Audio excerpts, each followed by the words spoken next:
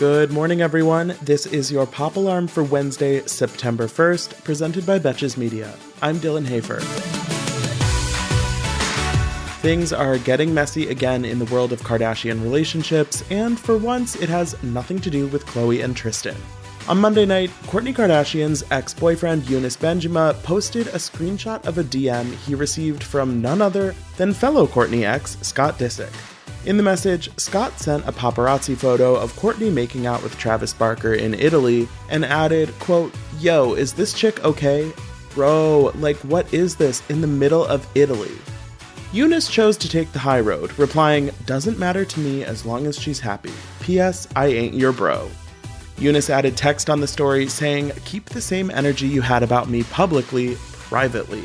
In a second story, he wrote, "Couldn't miss this one. He been playing around for too long, tried to stay quiet and be the nice guy." Honestly, I'm not sure what Scott thought he was doing here. Clearly he and Younes are not close. He doesn't even have his phone number. And sliding into an acquaintance's DMs to talk shit about the mother of your children just seems like an extremely bad idea. Since Younes' post, Travis Barker posted a photo of Henry Hill from Goodfellas laughing, while Scott's 19-year-old girlfriend Amelia Hamlin shared a photo that said, "Let's be nicer to each other. We're all trying our best." I mean, I'm not sure that Scott trying to stir up shit with another one of Kourtney's exes is really trying his best, but this is the kind of social media vagary that we expect in these situations. Now, I really want to know if Reggie Bush and Chris Humphries have talked about all the drama going on with Kanye West. Let's get into it. Alongside her important activism work at the center of the Me Too movement, Rose McGowan has also become a constant source of controversial comments over the last few years, and her latest target is Oprah Winfrey.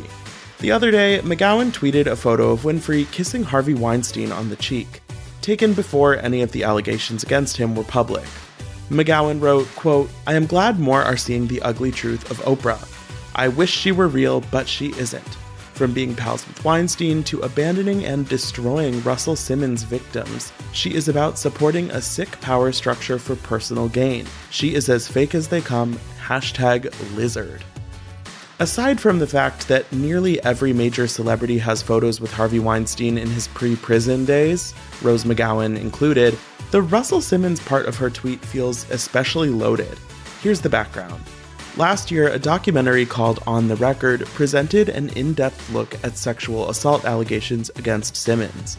It's on HBO Max, and I highly recommend watching. Anyway, Oprah was originally attached to executive produce the documentary, but she backed out of the project, citing differences of opinion with the directors. In a statement, she said at the time, quote, "I want it to be known that I unequivocally believe and support the women.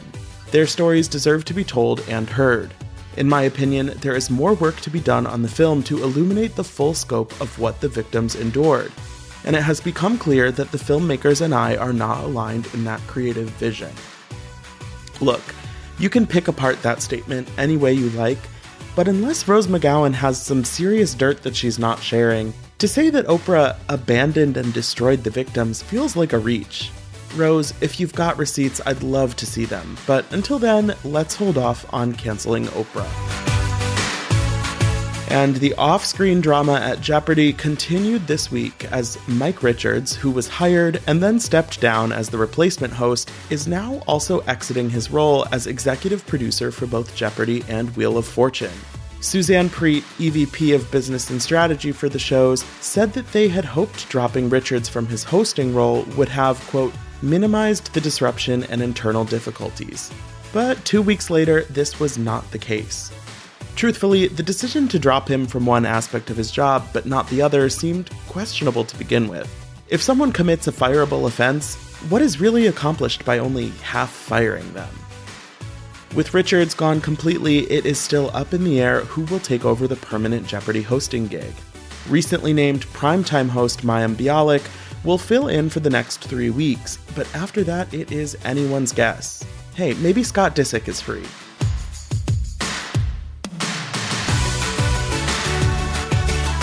For more Pop Alarm, be sure to rate, review, and follow the show wherever you listen, and you can follow me on Instagram at Dylan Hafer for more entertainment stories.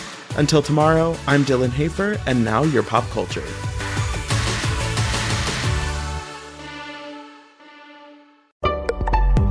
Betches.